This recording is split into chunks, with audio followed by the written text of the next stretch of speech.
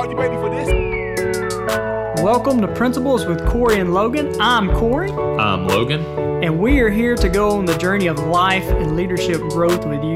Welcome to the Principles Podcast.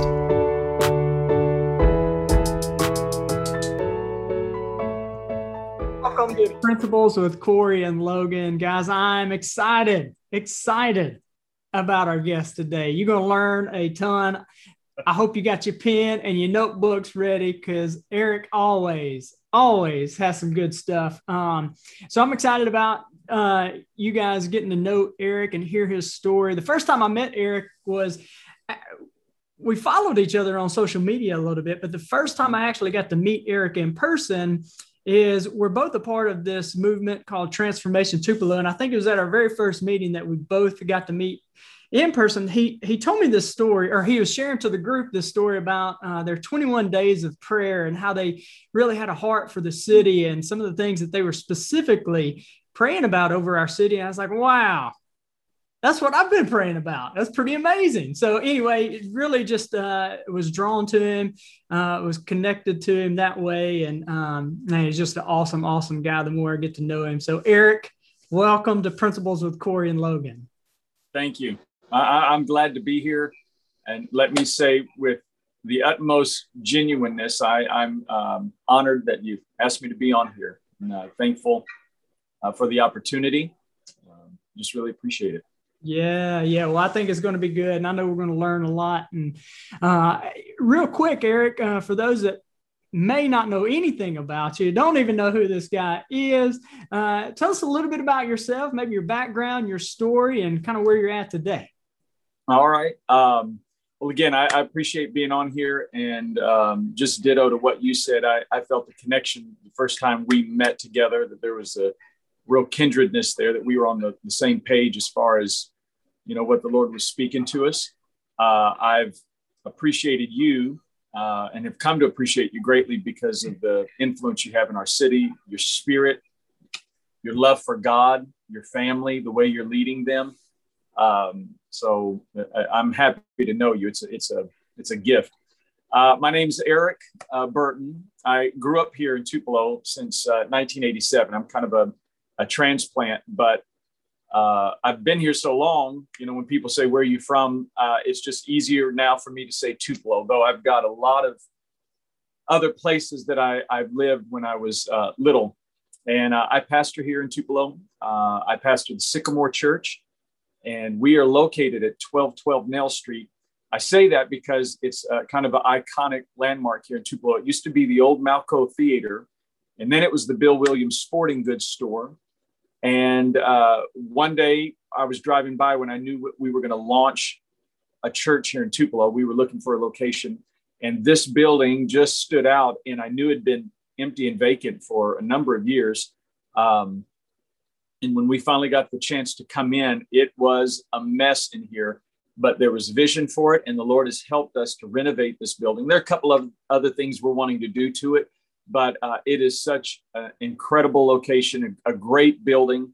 It's got good bones to it, and we love worshiping here. So February will be 5 years that the Sycamore Church has, since it's been planted, and God's really doing some wonderful, lively things with us and through us. And so we're very thankful about that. In addition, even more importantly about me, married 20 years this year. We have 3 children, and my wife's name is Kamala. It is an Indian name, though she's not Indian. Her parents were missionaries there. And but people are always very interested about her name. And I tell people, outside of the name of Jesus, her name is the most beautiful name that I know. And it means water lily. Then we have 3 incredible children: Oliver, who's 13, Catherine, who is 10, and then Morgan, our youngest, he is 6. And that's a really cool name. I'll be honest with you. It just kind of rolls off the top. I mean, that's awesome. That's awesome. Well, so Eric, I mean, you guys are doing some awesome things here in the community. And, when you think about pastoring a church, you're impacting lives, but also not just individual lives, generations, right? Because those people are going to go out and impact their families, but also communities as well. And I'd really love to hear kind of how you got to that point. So you mentioned early on in your story that you were around a good bit. You traveled a good bit and you landed in Tupelo, but been here so long that this is kind of your home. Can you take us back a little bit to the childhood part? Oh yeah, let's do a throwback. We'll do a big throwback. All right, we're going way back. The year was 1987, and I'll just tell you, I've got gypsy blood in me. And that came about a lot because of instability in my family. We moved quite a bit, and I'm adopted. But to jump back before then. I grew up in New Orleans, and I'm the oldest of 6 kids. And my mom and dad, it was just very unstable. Our home was a wreck. And I say that to really connect with, any of our listeners. Most of our families, when we talk about our childhood, a lot of us come from dysfunctional families. Great minister, late T.F. Tenney, he said that that's what the word family means. He was joking, but he said it means dysfunction. That's what family is. And ours was very dysfunctional. And my parents were split up. They were about to get a divorce. There were 6 kids. My mom could not take care of all of us. She did the best she could. But ultimately, and I thank God, she had the wherewithal and the mind to bring us to a children's home here in Tupelo, called the Tupelo Children's Mansion. Many may be familiar with that. And so when I was 9 years old, my siblings and myself moved here, and we were residents at the children's home. But before that, we lived again in New Orleans. We had traveled. We had moved quite a bit in different places. There were times when we were homeless. I remember being homeless, foster care. We were in a lot of foster homes. And I think what it developed in me was an extreme adaptability to make friends quickly and to adapt to a situation quickly. Like, I don't meet a stranger. I'm not afraid of new situations. But what it didn't develop in me was the ability to really have those long-term relationships, or to take the courage to go deep with people. And over time, especially as the Lord was developing in me ministry and calling me to ministry, that was a place I knew that I had to grow, where, again, I can meet people quickly, make friends real fast. But in the long game, especially in pastoring, it is about getting those deep roots in relationship with people. But we moved here in 1987. I lived 3 years at the Tupelo Children's Mansion when I was adopted. And my parents, their parental rights were terminated, and all my siblings, we were put up for adoption. We were split up, unfortunately, but I'll tell you, by the grace of God, he kept us together, in that we knew where each other had been adopted, and we were able to stay in touch with each other. And we're older now. We've got our own families, and we stay in contact. And it is not always easy, but I thank God that none of us got disconnected and lost each other. And so, ironically, my parents that adopted me lived here in Tupelo. And so I stayed here in Tupelo. They worked at the Tupelo Children's Mansion, which is even more ironic. And so I was very close growing up there at the children's home, not as a resident, but now kind of looking on the outside as someone that had my own family, but was still very connected to it. I graduated high school here in 95, then went to ICC for 2 years, got my associates, and then went off to Christian Life College in Stockton for my bachelor's in theology. And that's where I met my wife.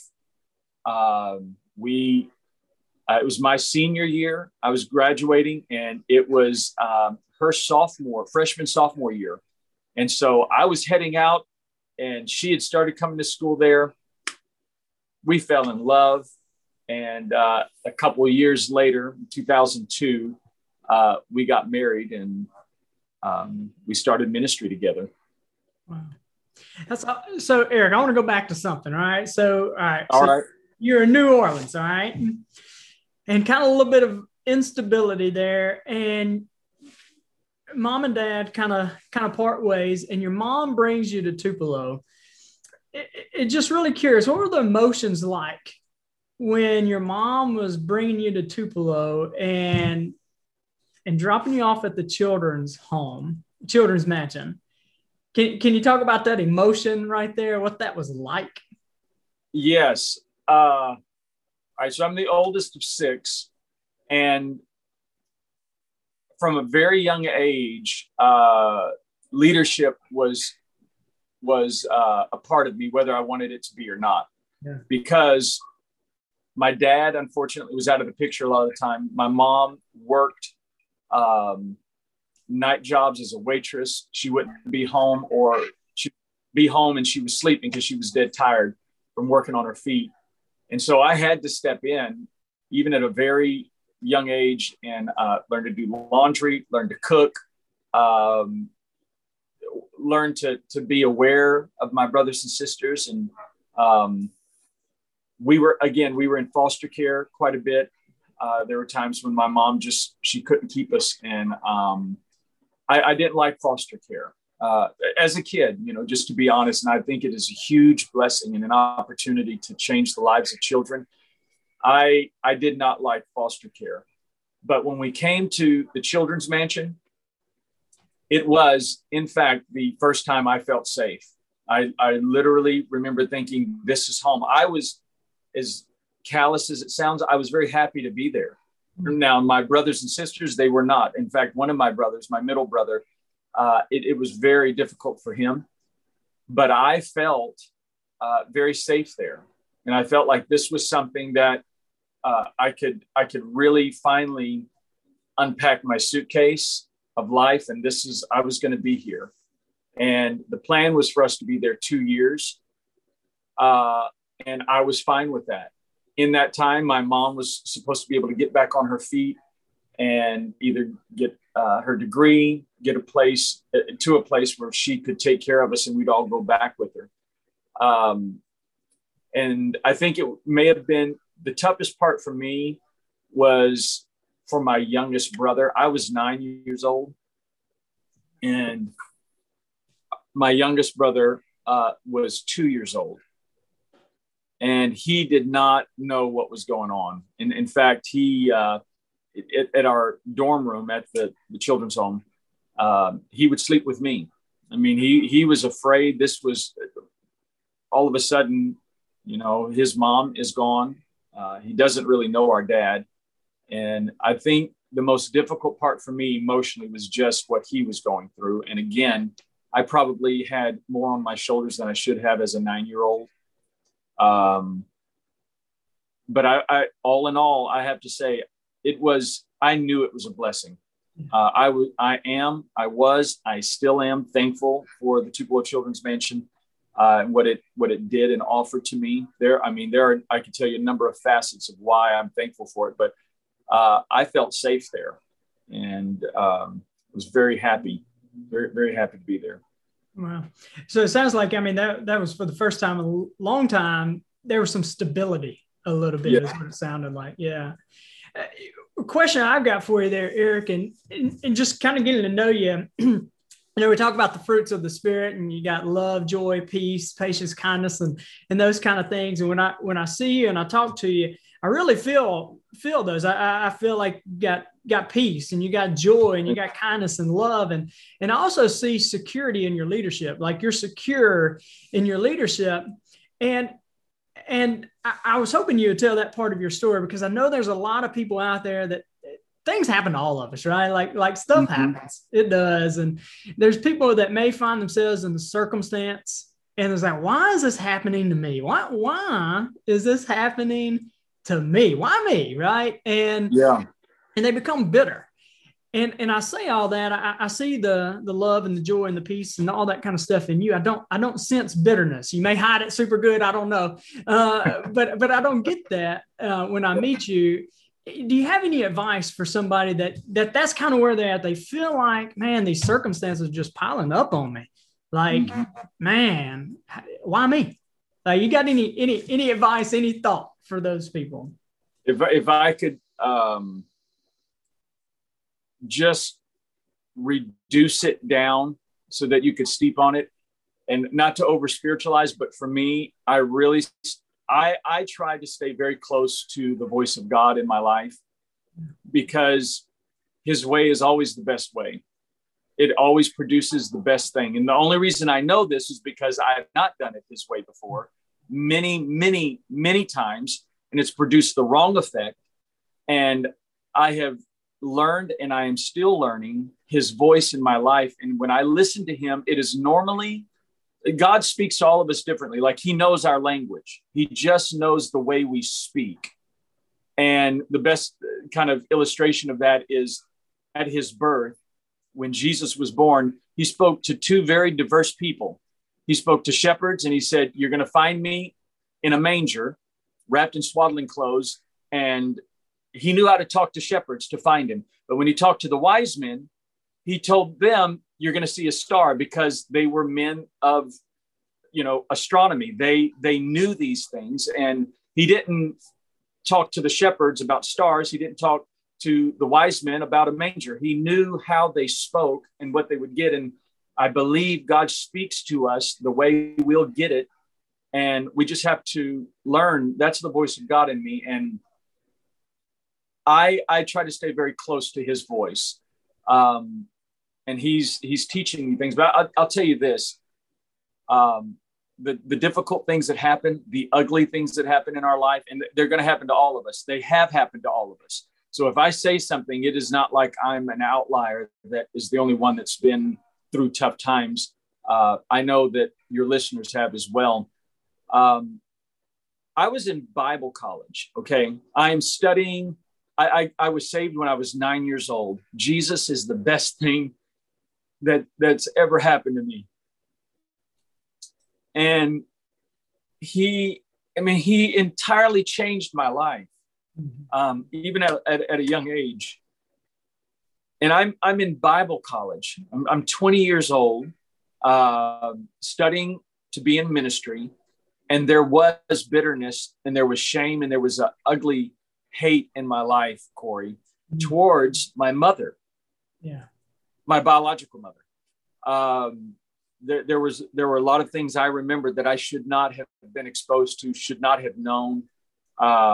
Things that I had seen, lifestyle. And then there's 6 kids, and we just felt like we'd never had a chance. So I'm 20 years old, and I go back to New Orleans to see one of my brothers. We're older now. And he says, "Hey, you ought to go see mom and take her to lunch." And I was pretty upset with him for even asking me that, because he doesn't remember the stuff I remember. And I kind of basically told him I didn't think that was fair of him to ask that of me, even though I'm the oldest. And I just told him, "You don't understand." And he just pushed all that aside. He goes, "Yeah, that's fine, but I think you still should.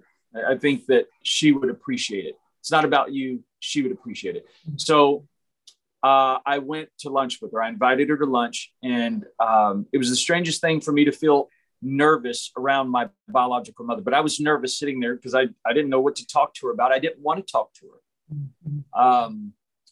And again, remember, I'm saved. I'm filled with the Holy Spirit. I'm studying to be a minister. And there is this root of bitterness. There is a seed of unforgiveness that has grown inside of me. And I want to talk to other people about forgiving and minister to them, but I have not done it. I'm sitting across the table from her. I'm looking at her, and it's really just pity that I feel, and how pathetic. And it's just, what have you done with your life? I feel hurtful even saying it like that, but that's what I felt. Yeah. And I'm looking at her, and she's talking, and she's wanting to catch up, and I don't want to catch up with her. I don't want to talk to her. I blame her. for the way our lives had turned out. And the Lord just spoke to me in that moment. And this is why I have to stay close to the voice of God. And he is so good at getting to the root, and he can say something in like 2 seconds and change our whole life. Like he speaks volumes. And he just said, maybe she did the best she could do. Mm. And that did it for me. I started crying at the table in front of her. I felt like Joseph in front of his brothers, instead of being angry, it just opened up, and there was a love that I had towards her. And I immediately pictured a single mother in New Orleans. We were homeless at one point. I remember us breaking into a house and us sleeping in the basement. And she told us that it was her friend's house. Mm. And I tried to imagine if I was alone and had 6 children from 9 to 2 years old, depending on me, what would I do? And the Lord just said it all right then. And it moved my heart. Maybe she did the best she could do.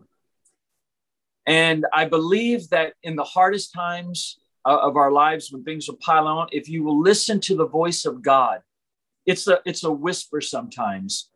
And you'll know it's his voice because he's telling you to do the thing you would never do. Mm-hmm. He is telling you to do the total opposite. And that is what I would encourage people to do. Get close to the voice of God. Let that develop in you. It happens in prayer. It happens in reading his word. And it's spirit and it's truth.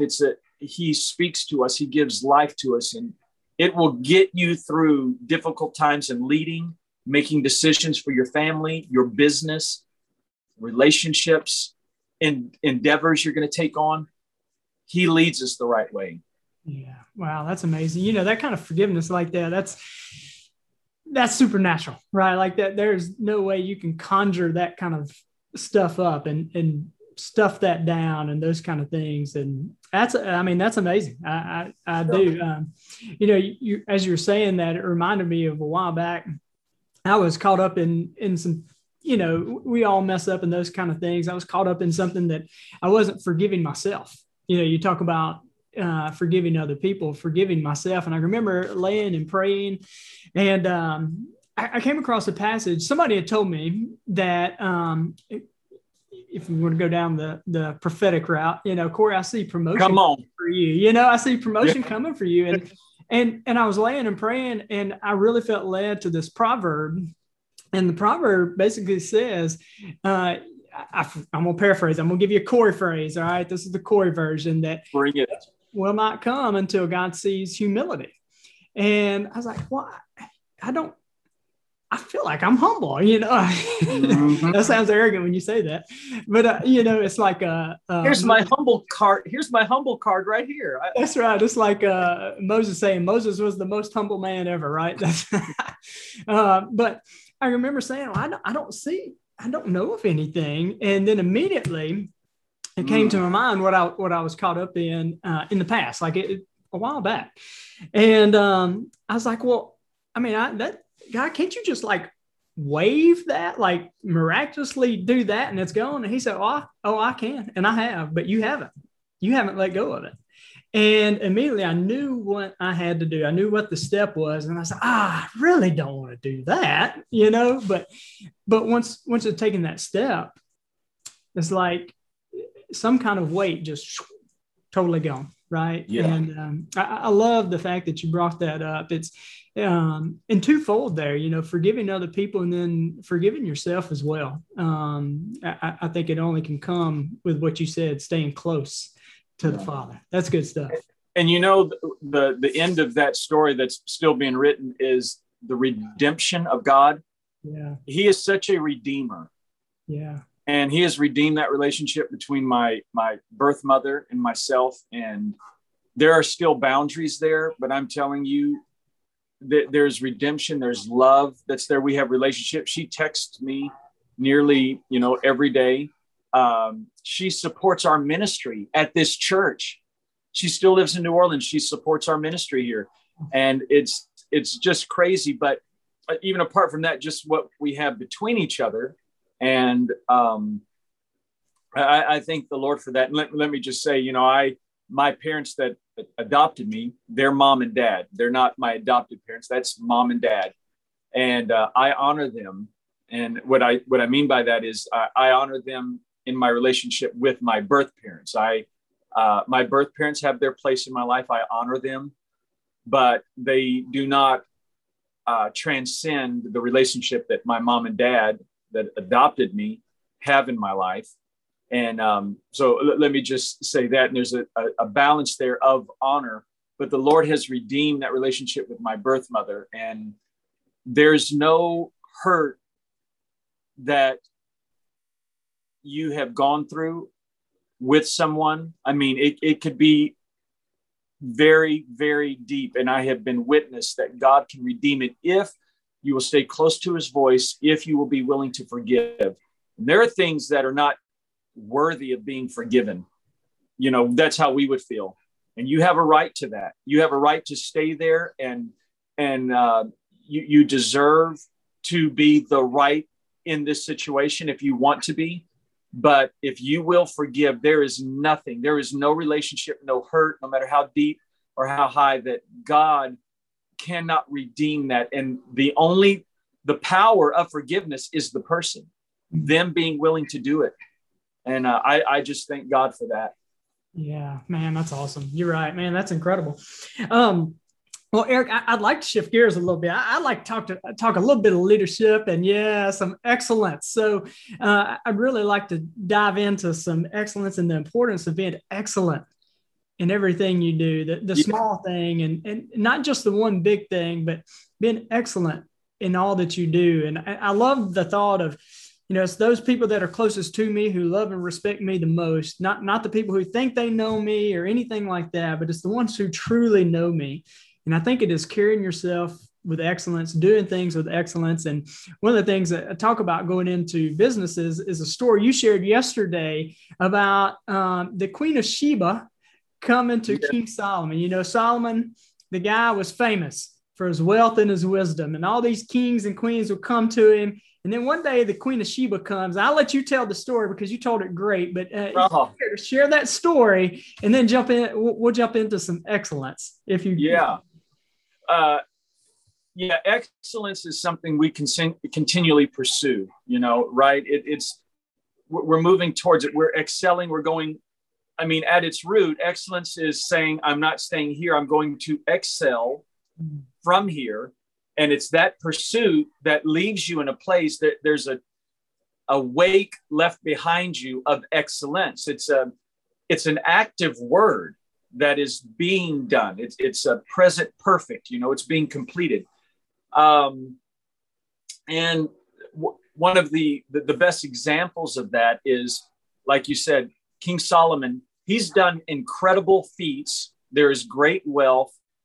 He is known to be a great judge and king in the way that he judges matters. And this spreads. That's what happens with excellence. It spreads. People hear about it, his wisdom. And Queen Sheba, this distant, beautiful, prominent queen herself, has made appointment to come and talk and spend time with Solomon. And she spends all this time. She is testing the boundaries of his wisdom. I have heard about it. And she's asking questions and judgments that he's made. And how did you come to this? And how did you know to do that? And he's just pouring it out. And then he's showing off his wealth, and he's giving her gifts himself to express how wealthy he is. And then he's showing her the boundaries of his land and the things he's built. And all that astounds her. And then it comes to this verse in 1 Kings, and it says that when she saw the way his servants ascended into worship, into the temple, the way they were serving, which says a whole lot about us, the people that are under us or around us, how they serve says a whole lot about us. And when she saw that, the way his servants ascended, it said her breath was taken away. And she told him, the half had not even been told. I'd heard a lot about you, but the half had not been told. And I love the not just the idea, but the pursuit of excellence. That's what we want to do in our personal lives. I want people to say that of me without it being negative, that I was belligerent about something, but that I wanted excellence. Yeah. And that's the way we want to serve here at the Sycamore Church, in excellence. And this is something that's been taught to me, that excellence breeds safety. When people see that, they kind of relax. They feel like they're in safe hands. And the first time I really saw it was at a church that I went to visit, and they were having a conference on planting churches. And my wife and I, of all the ministry we'd had, of all the study we'd had, I will humbly say we were not prepared to launch or plant a church. And that hurt me, because we had been in ministry for almost 15, 16 years, but we had helped other churches. But when it came time for us to launch a church, I was shorthanded and didn't know what to do. So we went to this conference, and I remember I was wore out. I was so frustrated in spirit, Corey. We wanted to launch a church. We just didn't know what we were doing. And a friend of mine invited me to go to this church conference in Birmingham at a church called Church of the Highlands. You may be familiar with it. They're part of a program called ARC, an association of related churches. And he was coming from Santa Rosa, California. And I'm only an hour and 45 minutes, hour and 50 minutes from there. And he said, hey, man, go with me. And I didn't want to go. I didn't know about ARC. I'd heard about it, but didn't know much about it. And he said, come with me. And I thought, if he's flying from Santa Rosa, California, the least I can do is, go 2 hours and meet him. And I went to that conference, and it started at 9 a.m. I got there, and as soon as I walked in the doors, I felt like Queen Sheba. It literally took my breath away. It wasn't just how they were doing it. It was the spirit. It was the spirit in which they served people. I mean, it literally, I remember gasping and just like, wow, what is going on here? And it was from the aesthetics. It was from the way the door was opened for me coming in. It was the way worship started. And the first song that was sung, they were just going into it. And I remember just bursting out in tears. I began to cry. And I knew why. I was feeling the presence of God. And I texted my wife back home. And again, we're searching for resources to how do we launch a church. And I just texted her and I said, I don't know what they're doing here, but we're going to do it. This is what we're going to do. It was excellence. And when you are operating in excellence, when it is at your pursuit, I want to be better. Last week was great. Yesterday was great, but it is an active word that it is what I do. It's not that I've achieved excellence. I am pursuing it. And even in the pursuit, again, a wake of excellence is left behind that people want to get into and be a part of. People want to be a part of things that are excellent, Man, that's awesome. I love what you said. Excellence is excel from here. It's an active word. And you mentioned going in there and it was the spirit in which they did the things that they did, right? Yeah. There are some things that can be taught. Like I can pull out a book and I can teach you something, but there are other things that are caught. And that's the spirit in which I do it, right? And man, that's amazing, right? And it's not just doing the action. There's a spirit in which you do it in, and that's what's caught. That's what's caught. And that's what I love that. I love thinking into those kind of things. And I hope that whenever I interact with somebody that they are left with some kind of deposit, right? Some kind of increase. And yeah. And you know what? And just speak to that about, what's taught versus what's caught.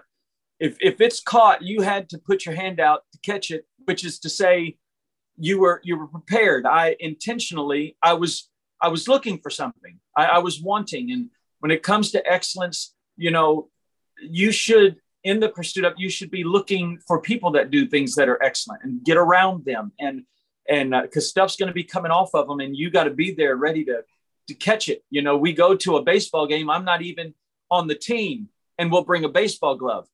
What'd you bring a glove for? You're not on the team. You don't have a uniform. a foul ball may come my way and I want to catch it.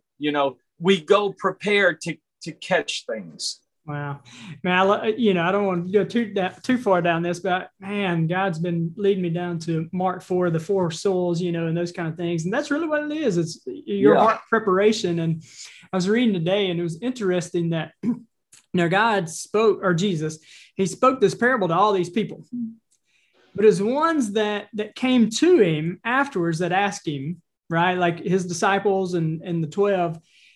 It's the ones that came close to him that their hearts were prepared, that he didn't just tell the parable to, he revealed the meaning to them, right? And I love that, your heart being prepared. And that's good stuff. Good stuff. You when you were talking about excellence, I heard a podcast by John Maxwell the other day, and this has been for about 3 weeks. I've really been stewing on. He used 3 words. He used the word success, significance, and greatness. And he said, success is how well I've done for myself. Significance is how well I've done for myself and others. But greatness goes along with what you talked about in excellence, about those people under us, those people we lead. Greatness is how well I inspire others to do well for themselves and others. It's that third and fourth level deep, right? It's that generational thing, the inheritance to my children's children, those kind of stuff. And I think that's excellence. I like that. I like that. Yeah. And if people are using their gift that God has given to them, all of us have been given a gift, everybody. The scripture says in Ephesians 2 that we are God's workmanship. We were created to do good works. And all of us have been given a gift, no matter what it is, no matter what side of the tracks you were born on, no matter what opportunities given or not given. At the core, you have been given a gift. And like you said, success, significance, and what was the third? Greatness. Yeah. Greatness. Yeah. That is translated into something I say when it comes to our gift and in terms of excellence, when we are operating and living out our gift, like doing what you do. My mother-in-law, she has this term. She says, what makes your heart hum, and there's a thing you do that makes your heart hum. And when you're doing it, 3 things are going to happen. It's going to glorify God. Your gift, when you are doing it, always glorifies him because he's the one that gave it to you. And it's going to gratify you because there is no gratification like doing what you're supposed to do and knowing it and knowing like, this is my jam right here, in life. It glorifies God. It gratifies you. And just for lack of a better term, because I don't have a word that starts with G, I don't have a complete alliteration here. It's going to bless others. They're going to want to do something. It's going to inspire them, because whenever you're doing your thing, other people that aren't even good at it, they'll feel like, man, I'd like to do that. And they don't even know what it is. They're just like, you look like you're doing what you're supposed to do. I want to do that. And I think that's what excellence does. And at its core, it's you living out in the gift that God has given you. Yeah, man, that's good. I like that. So Eric, we were talking right before, you got a book in you. You says everybody got a book. Yeah, tell us can you give us like a synopsis of what you're thinking of that book's going to be about? I think we all have a book in us, and Lord willing, I will write this book. And I just hope it blesses people. But the Lord laid this on my heart, and it's just growing. But it's about the chasm or the gap, but the chasm between our convenience and our calling. And this is both in the church, in the secular world. It doesn't matter. People that are going towards excellence, that have a call on their life. You hear stories about movie stars before they made it big. They were a waiter or a server at a restaurant, just hoping to, hit the right spot, make it big, and become a superstar. They've done it in entertainment, music. It's the same in our calling with God, even more so. And there is something you see out ahead God's called you to, and you always think, that's great, I want to do that. But between you and there is this great chasm. It is a gulf. It's too difficult. You don't have the money to get there. You don't have the education to get there. And yet there is this call, but where you're living right now is paying the bills, and where you're living right now is convenient. And one of the greatest stories I see of this is when Elijah called Elisha, and he comes by and he takes his mantle and lays it on him. And he tells Elijah says, be careful what I have done to you, because this is a big thing, me laying my mantle on you. And the scripture says, he said, let me just take care of some affairs. And the Bible said that he had these team of oxen. Okay. So a team is certainly more than one, but it doesn't limit it to just two. We just think maybe it was a couple of two. No, he had a team of oxen, and these were like present day John Deere tractors. All right. This is his livelihood. And of these teams of oxen that he had plowing the field, the Bible says that he went and he slaughtered them. It's like he blew up his livelihood to follow Elijah. And he got rid of all the convenience. I wish I could carry my convenience into my calling, like where I am and the money I'm making and the things I'm doing. But so often to get across the chasm, you have to leave all that behind. And it's extremely uncomfortable and very difficult for us to do. But not only did he slaughter the team of oxen, got rid of all his John Deere tractors, then he had a big barbecue and fed the village. And then he burnt what he barbecued the oxen with were the wood that yoked them together. I mean, he got rid of everything. There was no trace of his career left in order for him to follow the call of God on his life. And I mean, it's difficult. It's easy for me to say, it's even more difficult to live out. But in order for us to get to the calling, and I can show you and tell you many, many examples. I've got notes. I'm just building the notes and getting ready to, to at least start writing this book. But you have to leave to some degree your convenience and that 9-to-5 job, if that's what it is, that, yeah, it's paying the bills, but man, it's difficult to step out of that, and you're straddling over, you're almost in your calling, but you can't quite leave behind that convenience. That there's got to be a complete jump if you're going to be complete and feel the greatest joy in your life and what God's called you to do. So that's the kind of synopsis of where I'm going to go and the challenges that we have in getting to it. Yeah. And that's going to be a great book. You're going to have to let us know when you do that, and maybe even come back on and talk a little bit more about that book whenever it comes out. You got a title for it yet? Right now, it's just the chasm between convenience and calling. We might have to sum that up in a word, and that'll be the subtitle. Yeah, there you go. It might be called Jump. Jump. Now, there you go. Just take that leap. Yeah. Kill all the oxen. There you go. Well, Eric, man, you've added a ton of value. Man, this is really good. I appreciate you. And I know that you've added a ton of value to our listeners. So really appreciate you coming on with us today, Eric. Thank you. Thank you for having me, Corey, for believing in me and giving me the opportunity. Yeah. Well, thank you guys for taking a listen to Principles with Corey and Logan. And hey, if something that Eric said stood out to you, or have questions for him, comment and we'll pass those along to him. But also make sure you subscribe so you can stay up to date with any new episodes, and share this with a friend or family member. And for any of those that would like to connect with you, Eric, or find out more about what you're doing, or Sycamore Church, or go ahead and order a pre-order that book. Yes. How would they get in touch with you, Eric? Well, you can go to our website, thesycamore.net. And we're on social media. We're on Instagram as The Sycamore. We're at, on Facebook, Tupelo Sycamore. And we're located, again, if you know Tupelo, at 1212 Nell Street. We have worship services at 10:30, and we are in the West Main Street shopping plaza, just down from Dirt Cheap. If you know where Dirt Cheap is, everybody knows what that is. And so if you want to come and join us for worship, you don't have a church home, we would love to have you. And if you just want to connect, we can do it through email, which is there on sycamore.net, or social media. Awesome. Well, make sure you guys connect with Eric and stay in touch with him. And we look forward to hearing that book come out, Eric. So, yes. Thank you, Corey. Well, thank you guys. I hope you guys have a great day and God bless.